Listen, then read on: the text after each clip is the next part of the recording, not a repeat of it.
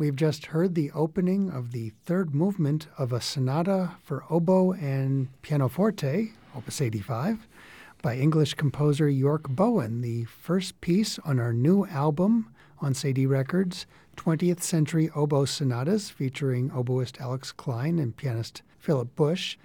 As you know, every time we have a new release on Sadie Records, we do a podcast. I'm Jim Ginsberg, president of Sadie Records and also proud producer of this album. And with me on this podcast is none other than Alex Klein. Hi, Alex. Hello. So, Alex, let's start right at the beginning. When did you start playing the oboe and what drew you to the instrument? I was about 9 years old, third grade, and not doing too well with school, not fitting in. And it was recommended that my parents try music or arts or sports, anything high energy. And a symphony concert visit led to my pointing to the middle of the orchestra and saying, I want that one. So these days, it's common for kids with that situation to be piled up with drugs to control the temperament. And the oboe did it for me because it was high energy enough. And as it turns out, I did better in school as well. That's a great story. And since you mentioned the symphony, I should mention that for, about 10 years, you were principal oboe of the Chicago Symphony Orchestra. Yes. You've also appeared as soloist or chamber musician on Sadie Records on 7 different albums. And Yes. then before this one, this will be number 8. Yeah, proud to. We're glad to have you back. It's been a while since you've been the soloist on an album. You did appear recently on our album of music of Chicago composer Jim Stevenson. Yes. In a chamber music piece. Which was nominated for a Grammy. That's right, in the Best Engineered Classical Recording category. Yes. But speaking of the new album, what was your inspiration for this album of 20th Century Sonatas and your specific choices of repertoire on it? Well, as you mentioned in the other 7 CDs that we released through CD Records, I, in the past, tended to go towards offbeat repertoire. I always shied away a bit from the regular oboe repertoire. This CD release is different. We go for some of the mainstream works, and I think it's about time. I always felt a little bit afraid of hitting the mainstream works right away in my career. I wanted to have something with a little more depth to present, and it's time. That's really nice to hear. Of course, your previous albums have added quite a bit to the repertoire, for which we're grateful. Some really spectacular performances of some late classical era works, concertos by Franz Krummer and also a wonderful piece by Hummel, as well as 20th century concertos by Pavel Sidor and Marco Ianno, a friend of yours, of course, from Brazil, as well as the Martinu. And also you did an album of wind concertos for flute and oboe with your seatmate, Mathieu Dufour. He was principal flute in the CSO at the same time you were principal oboe, and music of Benjamin Britten with the Vermeer Quartet. Arthur Bliss as well. That's right, wonderful Bliss Quintet. So a lot of very interesting repertoire. Speaking of which, let's get into the repertoire on this recording, because it's not all basic repertoire. We get to the most famous works at the end of the album, but let's start at the beginning. When we were sequencing the program, I think everybody agreed that this sonata by York Bowen was the perfect opener. What makes the piece so inviting? It's luscious. It's the way he treats harmony, the way he develops, of course, the piano, that his own instrument. The way he treats the harmony in a Rachmaninoff-like quality makes it an enriching experience to play it. And that's a little bit odd and different. Other composers, even on this selection, attempt to do the same, to reach to the core of what an oboe can do. In his own way, Bowen finds one of the answers in creating just spectacular melodies made even more delightful by the harmonic treatment he does. I'm glad you mentioned Rachmaninoff because Bowen has been described as the English Rachmaninoff, and you really hear that in the sonata. Let's hear an example of that now. Here is an excerpt of the first movement, the opening track on the album, Allegretto Grazioso, from the sonata for oboe and pianoforte of York Bowen, Alex Klein, oboe, and Philip Bush, piano.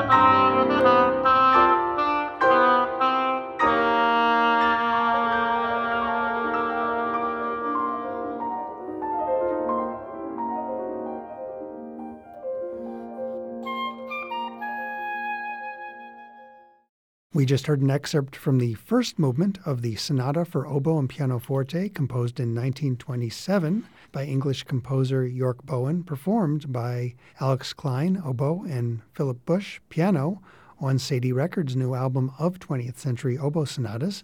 And I'm here talking with the soloist on the album, Alex Klein. The next piece on this album, which contains 6 20th Century sonatas, is by Peter Eben, a Czech composer. It's probably the least familiar piece on the program. You've said it contains some of the best oboe writing on the album. What makes it so complementary to the oboe? Well, a little bit of background on that. The oboe, as we know, is played by 2 pieces of bamboo wrapped together. Its origins are as an outside instrument, better put. It's a loud and often nasal instrument, which we have attempted to civilize ever since the Baroque period. And composers always have been at odds with those 2 qualities. When do we and how do we make the best out of the instrument? Undoubtedly, the 6 composers featured in this release have also battled with the same issue. How do we get this instrument to reach its beautiful core? And Eben, I think it's very successful in that, particularly in the slow movement, but also in the outer ones, in reaching the dolce that we all love to hear in the oboe, but also bringing forth its articulation in spicier colors as well. You also, I think, have a special personal history with the sonata. Can you talk about that a little bit? Yeah, well, in my college years, I was selected to participate in the Prague Spring International Competition as part of the Prague Spring International Festival, which at the time was headed by Peter Eben. And as part of the repertoire, one of the pieces we have to play had to be of Czech origin. And I didn't know them, so I asked them to send me all the scores. I selected at the time a different piece, which for a competition, it had more complex playing that I wanted to showcase. And you won a prize for that, right? And I won a prize for that, the best interpreter of Czech music.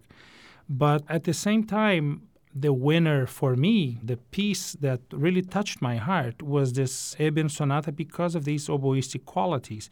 I just didn't think it would be a good competition piece. But I started adding it to recitals since that time, and I fell in love with it. So it's a piece I've been playing for 30 years. And I think you've mentioned that it sort of brings you back to your youth when you play it. Yeah, it reminds me of that search, the choices we make when we're young, whether they are good or not. In this case, it was good because I won a prize for the other one. But it always reminds me of the wonderful times of youth when I play the Eben Sonata. Speaking of youth, it's actually a creation of Eben's own youth. It's his Opus 1 from 1950. Eben was born in 1929. Let's hear an excerpt from that now from the slow movement that you mentioned earlier, which is a pastoral marked Andante cantabile. Again, we hear Alex Klein oboe and Philip Bush piano.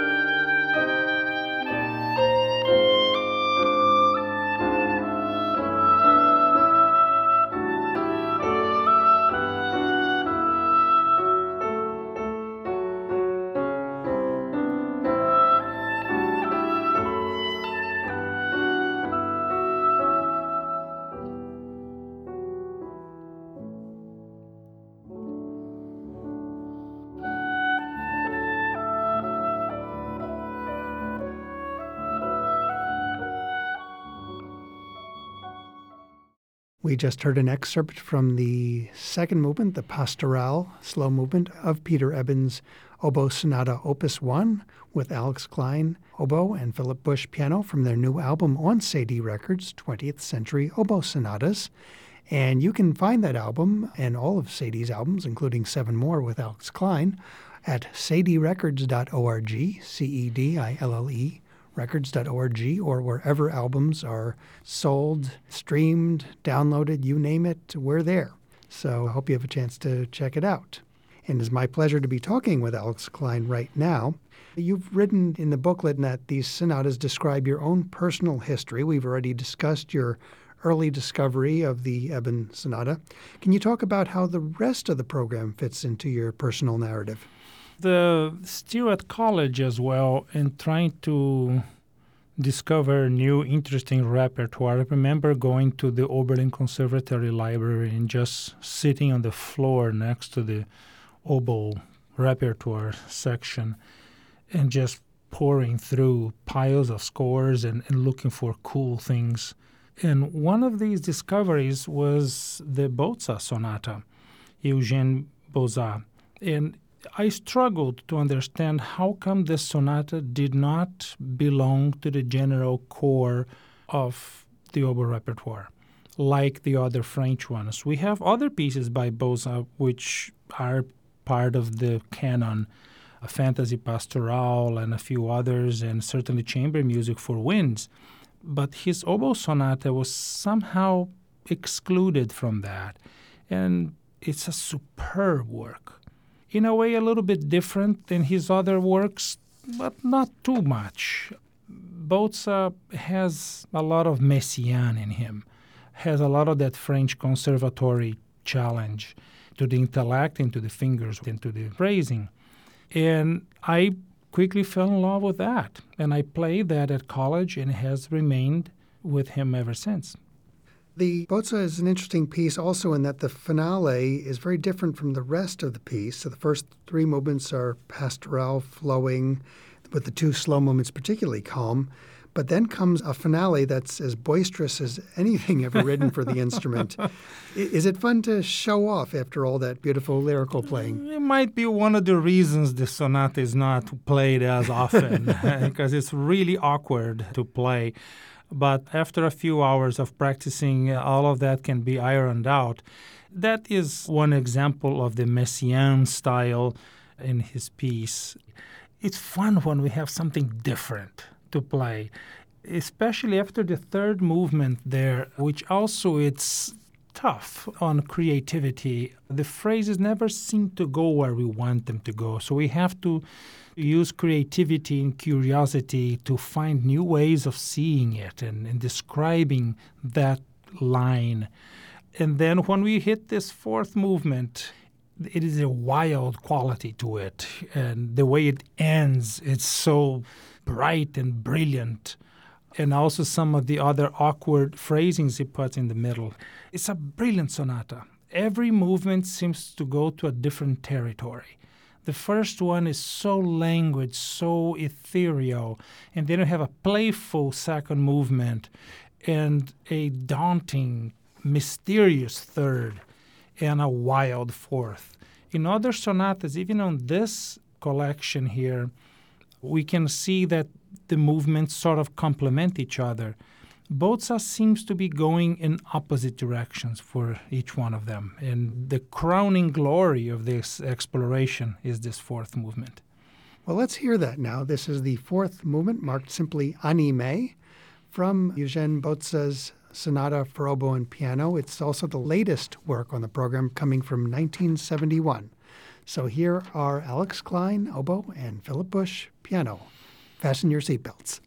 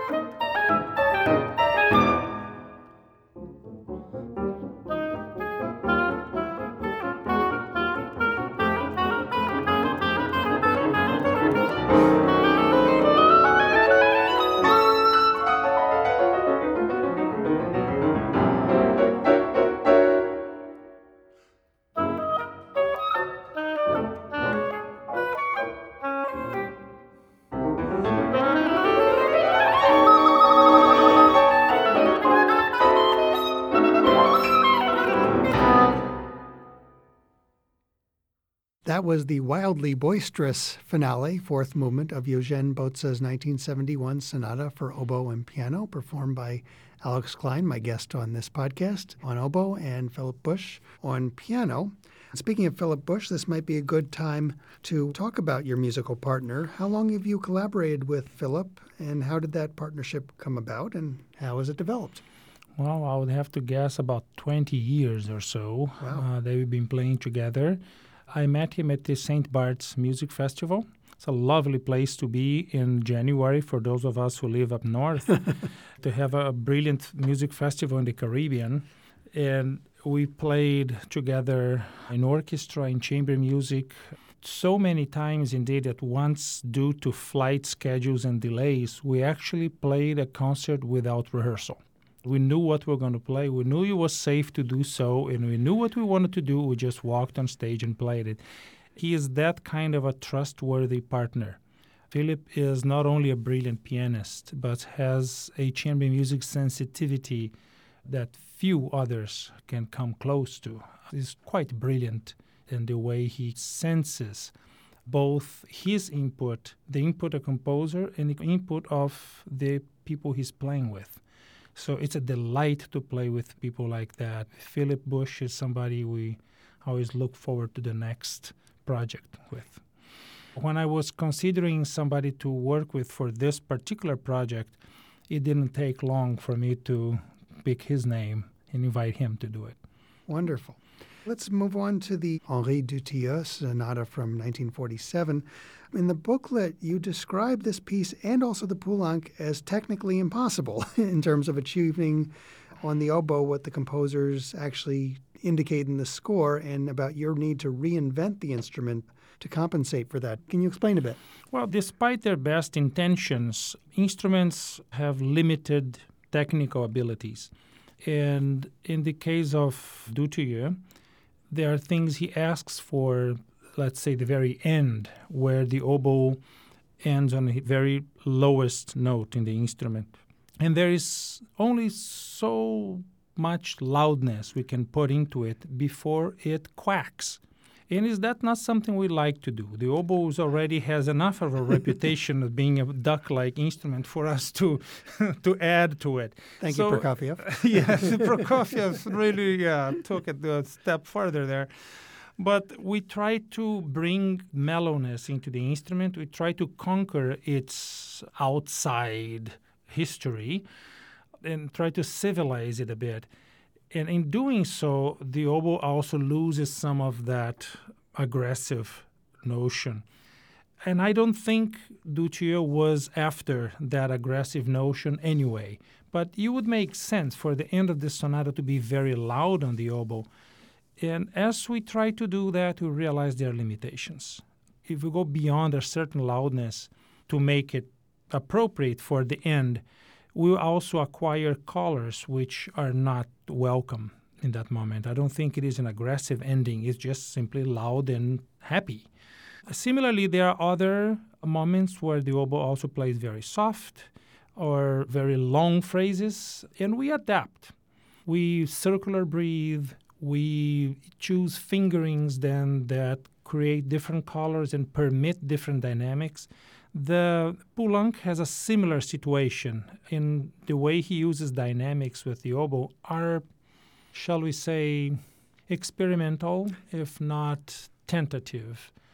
And if we're really, really going to play what he asks, the way it's supposed to be a double pianissimo or a triple pianissimo, we're going to end up giving up some of the other luscious qualities in the sound which are needed for the rest of the piece. So in trying to put everything together, I realized that as written, they're not possible to be played with qualities that we value.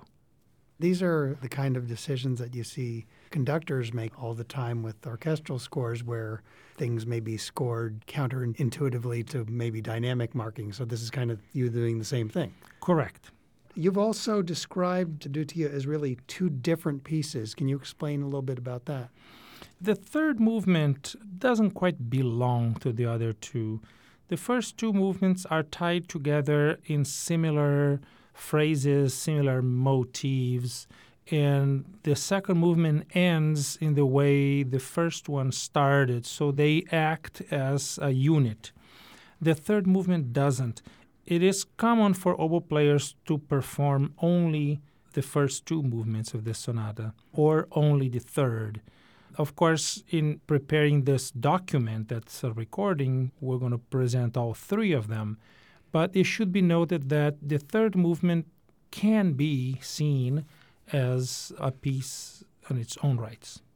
Well, let's actually hear from the second movement, the end of that pair, marked simply Vif. Is there anything particularly you want to say about this before we hear an excerpt? Well, it's brilliantly written.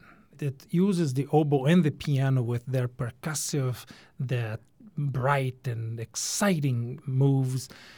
And after the explosion of the two of them together, it reaches back to the very soft and gentle approach again. It's a brilliant piece of music. Well, let's hear that then. This is an excerpt from the Scherzo, marked Vif, the second movement of Sonata for Oboe and Piano by Henri Dutilleux, composed in 1947. We hear Alex Klein oboe and Philip Bush piano.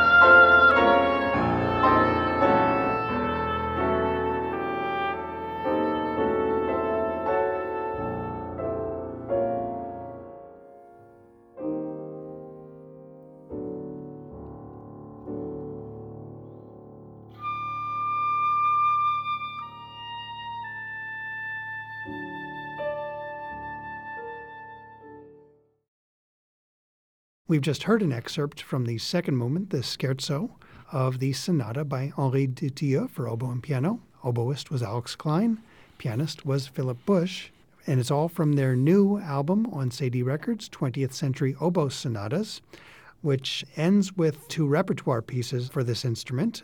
Before we get to the most celebrated works on the album, let's take a step back and view the program as a whole. You say this collection of sonatas really, quote, defines the modern oboe. So how do these pieces define it, and what stylistic elements set the modern oboe apart from the way the instrument was used in the Baroque and Classical periods? If you look at the 20th century for all instruments, there's been a search for opening the instruments to new sounds, often aggressive, often even distorted from what was known until then. See what's being done to a flute or a clarinet or a piano even. In the 20th century, we've been adding all the way from ping pong balls to chains onto the piano and creating new sounds. And similarly with violin, which often sounds percussive in 20th century pieces, away from the lyricism that lasted us through a Nielsen or Sibelius concertos. And in the oboe, there has been also a search for new sounds, but these main landmarks of the repertoire that are presented in this release guide us towards the opposite end. It seems like we also want more lyricism. We haven't had enough of the lyricism, but we keep looking for new ways for the oboe to be expressive. Pieces like Saint-Saëns add virtuosity to it, and that's 1920s, the earliest of our works here. And pieces like Poulenc in this middle movement adds a lot of excitement and articulation to it, but always looking for the oboe voice. And this makes it distinctive from the 20th century story of other instruments. And what do you attribute this relative scarcity of oboe repertoire between the classical era and the 20th century? Well, the oboe took a long time to develop. We did well through the early 19th century, but then the first instrument to tread a new route was the piano. The pianoforte was already being played by Beethoven, and pretty soon it got developed further with Mendelssohn, Schumann, and so on. And the 19th century was great for piano. Chopin, Liszt, Schnabel and his students. Wow. The oboe was late to that party. Another early arrival was violin, of course, with Paganini and others reinventing the instrument, adding more tension to the strings. The strings are no longer gut-made, they are made out of metal. The overall instrument has more tension, so it projects louder. And now new techniques allow for really fantastic writing, both technically and expressively. Woodwind instruments took a longer time to do that. I would say the oboe caught up with that development around the 1880s. So about 80 to 100 years behind what a piano would have done. Was there a particular figure like a Paganini for the oboe that brought it back into style? There were people doing very amazing things, most notably Antonino Pasculi, who is touted as the Paganini of the oboe. But even Pasculi was playing on what is essentially a pumped-up classical oboe, which added keys, which is what Brahms used and Dvorak used and Tchaikovsky. Those were the design of the instrument. The bore measurements were focused back on the early 19th century, even late 18th century. It was essentially a similar oboe to what Mozart had, with added things, added keys. In the 1880s, we begin to see movements to reinvent the oboe. And then we added a low B flat to it, which caused all sorts of intonation problems, which were eventually fixed by adding resonance keys and further development of the bore. So the 20th century then arrived for oboe in the 1880s. And that's the oboe we are still playing to this day. We keep reinventing it and improving it, evolving it. But it's essentially the model that we had at the time of Debussy and forward. And this is what pulled the oboe out of the orchestra again, where it had always thrived, of course. I think of the critic who wrote that the only good melody in the Brahms Violin Concerto was written for the oboe. We like to say that the Brahms is a oboe concerto with violin obbligato. Just lay that out there. Excellent. But it explains why we don't have a lot of repertoire by major composers in the 19th century. Yeah, Schumann wrote romances which are experimental. Brahms didn't leave us chamber music like he did for clarinet. So we oboe players are very jealous of that. And it wasn't until really the late 19th century that we started seeing major composers looking at the oboe again as a proper solo instrument. Until then, or through the 19th century, essentially just an orchestral instrument with few exceptions of attempts to make it as a solo instrument. A couple of which are actually documented on your album of wind concertos, one by a composer named Wilhelm Bernhard Molich, solo oboe concerto, and then there's a wonderful Moscheles concerto for flute and oboe on that album, which I can highly recommend as some mid-18th century examples. Yeah, they're both wonderful pieces and develop the instrument as best they can. But of course, they're not dinner table composer names. Moscheles and Molich were beautiful artists, but they didn't quite make the cut. Well, if you want to hear that album or any of Alex's albums, of course, you can go to cedirecords.org. That's CEDILLE records.org, or anywhere recordings are found, whether you want to stream them on Spotify and Apple Music or go to iTunes and download, you name it, we're there. So I hope you'll check these out. But speaking of composers who did write prominently for wind instruments as solo instruments. Poulenc probably wrote the best-known sonata for oboe. Is there a special challenge in recording and playing a piece that just about every oboist before you has put their stamp on?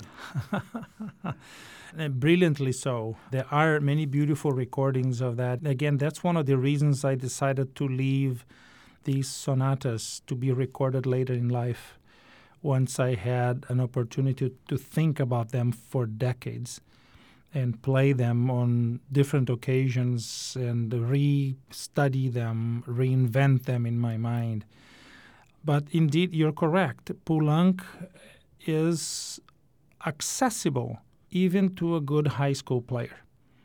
So it is a piece that we learn early in our teenage years, and it is a major composer. It is a piece that's beautiful and fits brilliantly into recitals, be them professional recitals or master's recitals and other things we do at school.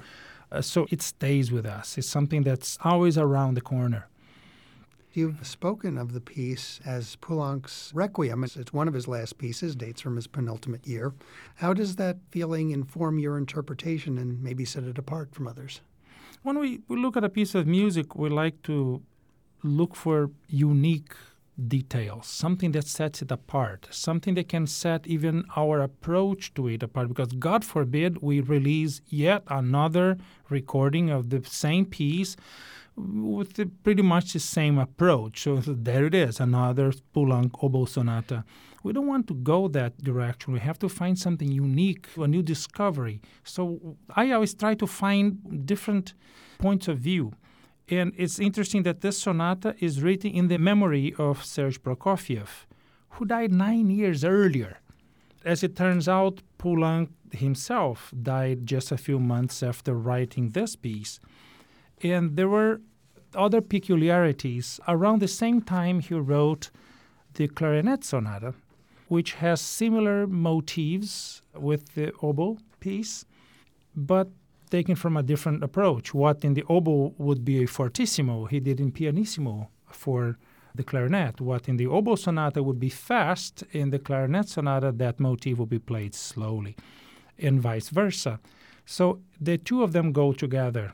And another piece written around that time is the Dialogue of the Carmelites, his opera.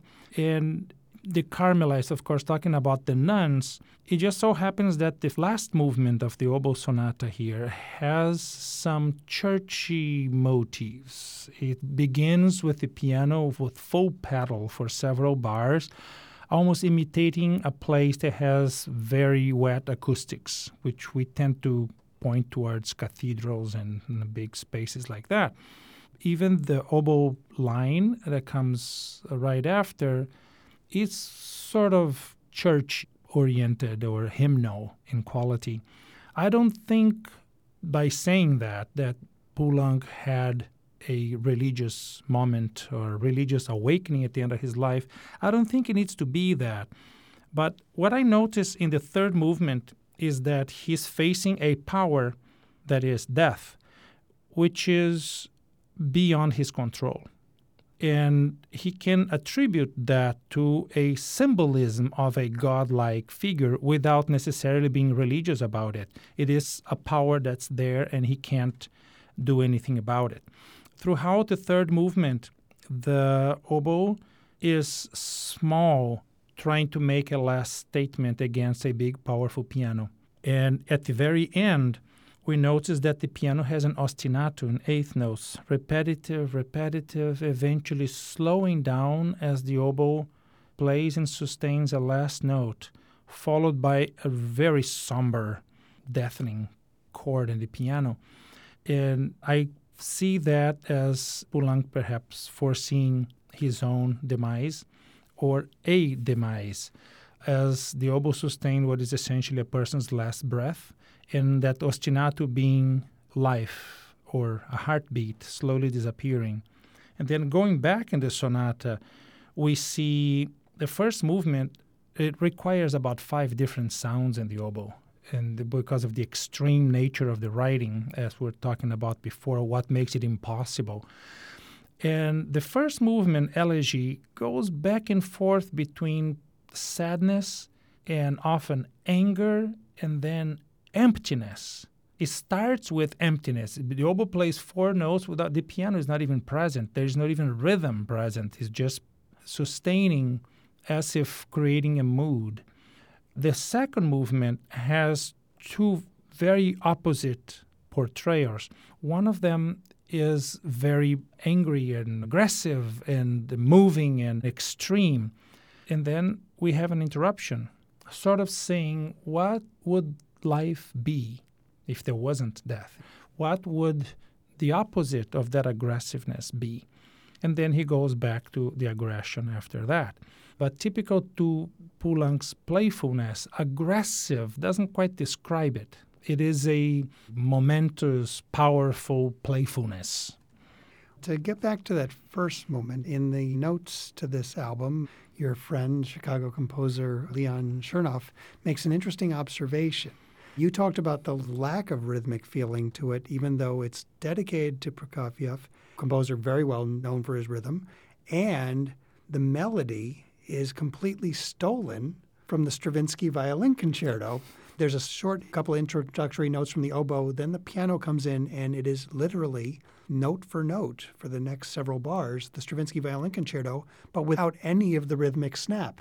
I just find that really amazing that Poulenc chose to do that. Yeah, it is marvelous that way. He has the same ostinato eighth notes that will be repeated at the very end of the third movement. So it's like the beginning, we still have life, even as we go through that motion of commenting on Stravinsky. But then eventually it degrades into a lifeless situation. Let's hear that opening. So this is from the first movement of the Sonata for Oboe and Piano, written in 1962 by Francis Poulenc. And it's played by Alex Klein, oboe, of course, and Philip Bush on piano.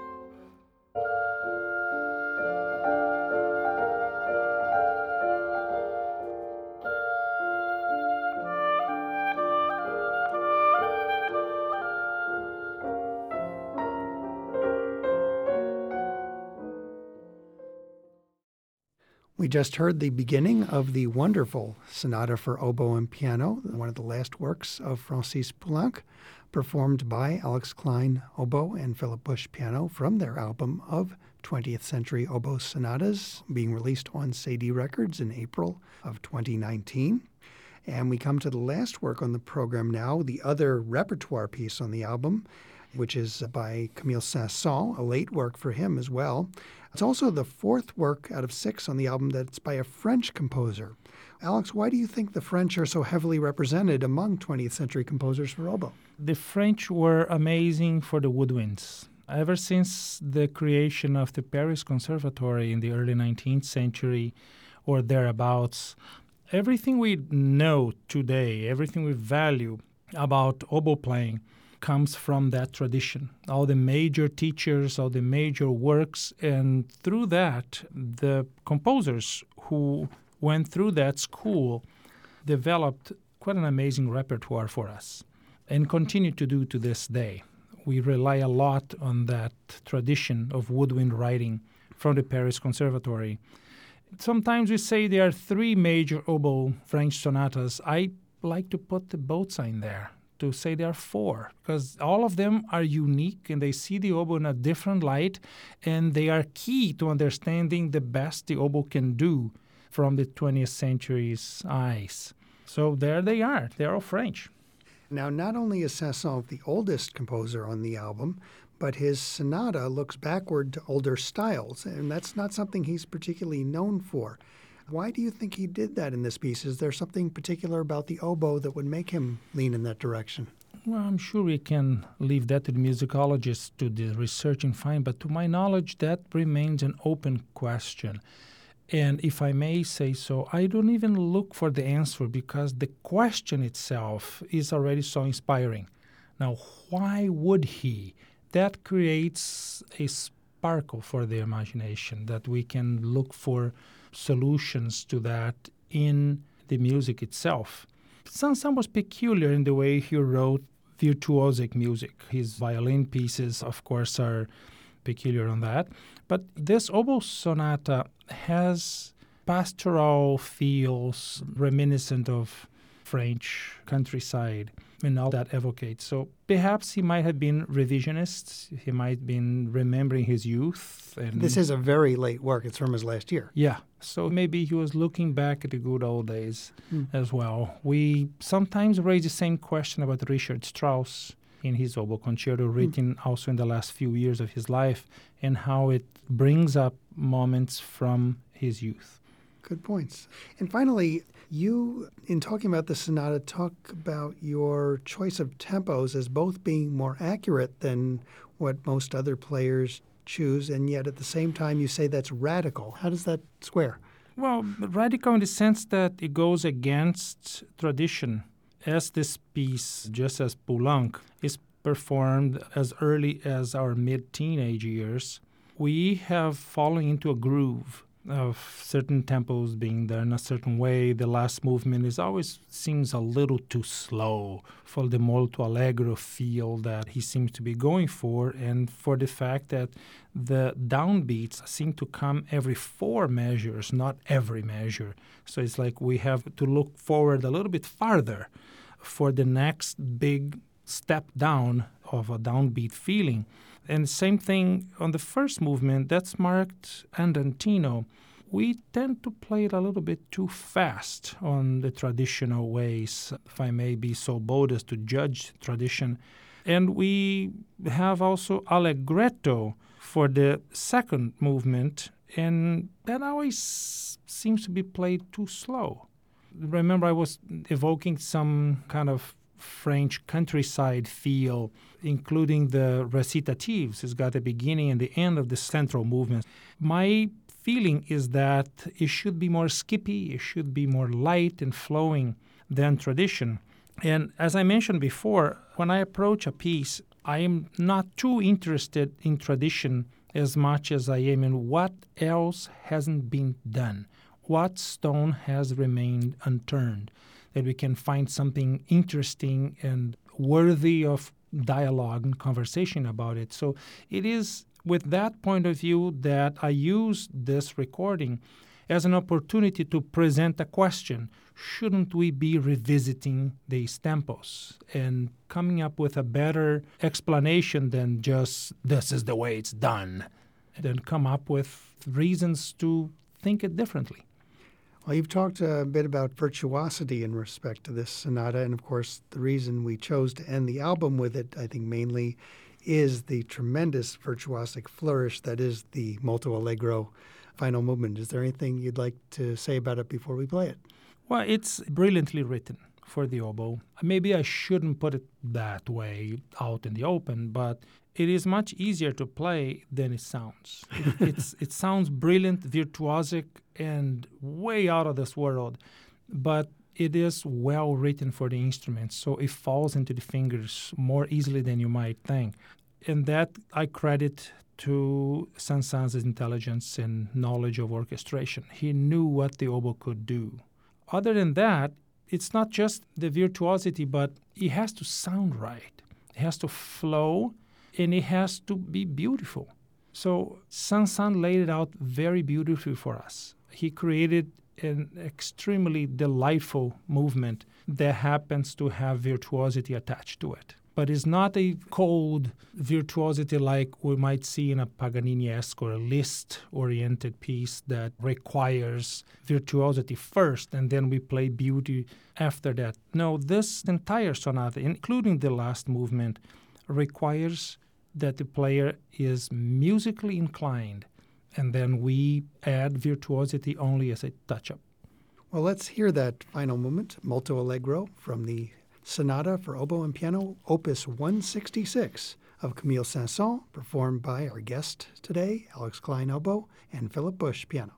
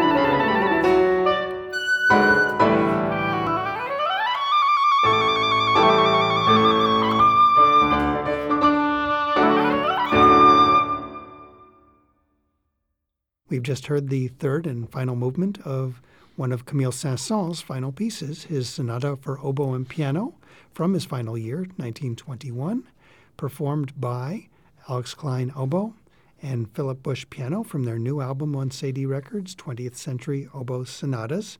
Now that we've had a taste of each of the six pieces, Alex, what would you like listeners to take away from hearing the album as a whole? First and foremost, I am very pleased with the opportunity. And I thank you, Jim, I thank CD Records, I thank Bill Malone and Philip Bush for being there with me. There is an item of this in that this recording would have never been made if it wasn't for maybe all of us believing in the impossible. I'm not supposed to be playing. I already quit the oboe several times. But then we find a way to reinvent it and come back and do it more. So on one end of this answer is that I would like people to understand that it is possible, that we can look at an impossible situation and somehow make it work. this release took more out of me than probably all previous 7 CD releases combined, because I was dealing with questions and artistry and rebuilding that were isolated from me, and I had to regain them. Not even talking about playing the oboe and playing these pieces in a practical sense, but to achieving a point that I can present to you all an artistic statement. That was of primary importance for me. Do you want to be a little more specific about what it was that you were battling that caused you to go back and forth in terms of playing the instrument for a while? Well, in my early days with the Chicago Symphony, I acquired Musicians Foco Dystonia. It just essentially means a couple of my fingers decided not to show up for work. And so of those 10 years in the Chicago Symphony, maybe 8 of them I was battling this thing. It is with other musicians, often a diagnosis of it comes late. So it took several years for me to realize what is it I was battling. And it was my choice to be very vocal about this, not only because I didn't want to be living a lie and telling the public that everything is okay when I go home and I have an illness. That seems kind of burdensome. But also because I was really upset that I knew so little about something that affects 1% to 2% of musicians. And this is, of course, the same condition that Leon Fleischer battled in his right hand, correct? Correct. And Gary Graffman and so many others. The list of musicians affected by this is horrendously long. And 1% or 2% means that every orchestra is going to have at least one. And this is unacceptable. And we've been talking now among us with Foco Dystonia and others about how to change that. But to make a long story short, I decided on my own that I was not worthy of being in the Chicago Symphony. I was encountering too much trouble, so I quit in 2004 or thereabouts. From then on, I decided to continue playing only because oboe is my life. Since age 9, it sort of saved me from a life of complications arising from attention deficit. And I just couldn't find anything else to be so central to my professional life as the oboe is. So I reinvented it several times. We go so far in one direction, then we go back, and then we try another thing. Since Foco Dystonia is based on the brain, we have to retrain our muscles to do it all differently. This has nothing to do with knowledge of how to play the oboe or how to play music, because that's stored in the memory. We're talking only about how that information reaches fingers. So how to play the oboe, how to be a musician, how to address style and specific composers, that has never left me. We just had to continually look for a better way to get that information out. And this project was particularly complex because it came at times when I was exposed to some of the worst situations that come from people when we encounter disabilities such as this. And that how do we relate to society and how does society relate to us? Often we find situations that are very, very sad and very discouraging. And it was a breath of fresh air to be able to fight for this performance in particular. Now, the juxtaposition of these 3 main French sonatas, adding the 4th with Bozza, and then in the same release having Peter Ebbins and York Bowen's piece. And what do they have that combines with the French approach? I also want that to be perceived and valid. I would like oboe players out there to consider Bozza, York Bowen, and Peter Eben as being part of the main canon for 20th century sonatas. And I'm sure there are others out there who deserve equal prominence. But we oboe players tend to focus too much on those few. We have Saint-Saëns, we have Poulenc, and occasionally maybe a Dutilleux would be heard. Well, it's time for us to expand that main canon a little bit. Well, it's a brilliant performance, as people have just had a chance to hear excerpts, and hopefully will check out the whole thing. Also, we have a Spotify playlist that people can listen to, our featured playlist for April for the Sadie Records Spotify page, which is a spotlight on you, of course, as a performer with selections from all of your Sadie recordings and some of your other recordings, as well as tracks that you've chosen that have been particularly meaningful to you. So people will check that out. So what else is coming up for you right now? Well, I am happily performing with the Calgary Philharmonic and teaching here at DePaul University in Chicago. During the summers, I teach at Aspen, and I'm performing with the Mostly Mozart Festival, and I continue doing the Sunflower Music Festival as well. And I now divide, since my Focal Dystonia came out, and I had to divide my life between oboe and social work. And my main activity with social work in music is the Santa Catarina Music Festival in Brazil, which already attracted over 10,000 students from 40 countries. It's a marvel that we can put all of that together and give those students a new lease on their musical life. Oh, that's really wonderful. So when you were talking about dividing, that's because with this condition you can still play, but you can't play every day as many hours like you used to, right? Correct. Yeah. Whereas before it was normal for me to practice 6 to 9 hours in a day, it's now limited to 1, 2, maybe 3. That's an impressive limit. And that's already a push. Yeah. And finally, we always like to ask at the end of these podcasts, still teach here at DePaul, of course, and of course, having been principal oboe for the Chicago Symphony for 10 years and making all these recordings for Sadie Records, the Chicago classical label, what is it that makes the classical music scene in Chicago special for you? Well, I am delighted that I'm still in contact with my Chicago Symphony colleagues. We have formed a trio, a reed trio, with clarinetist John Ye and bassoonist Keith Bunky. And we perform a few times a year here in Chicago. There is an amazing collection of repertoire for that, also based on French composers and or influenced by them. So that is something I always look forward to. DePaul, I marvel at everything that school is done and is doing. Their new facilities are state-of-the-art and revolving around students and teaching and everything we can do to make this world a better place through music.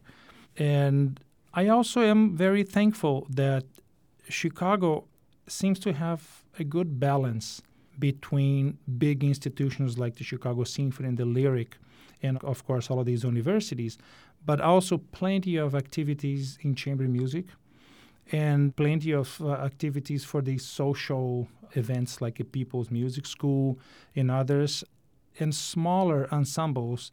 There is room for all of this. So we are not a city that is all or nothing. Like some other big cities are, the only way for it to make it is to make it big.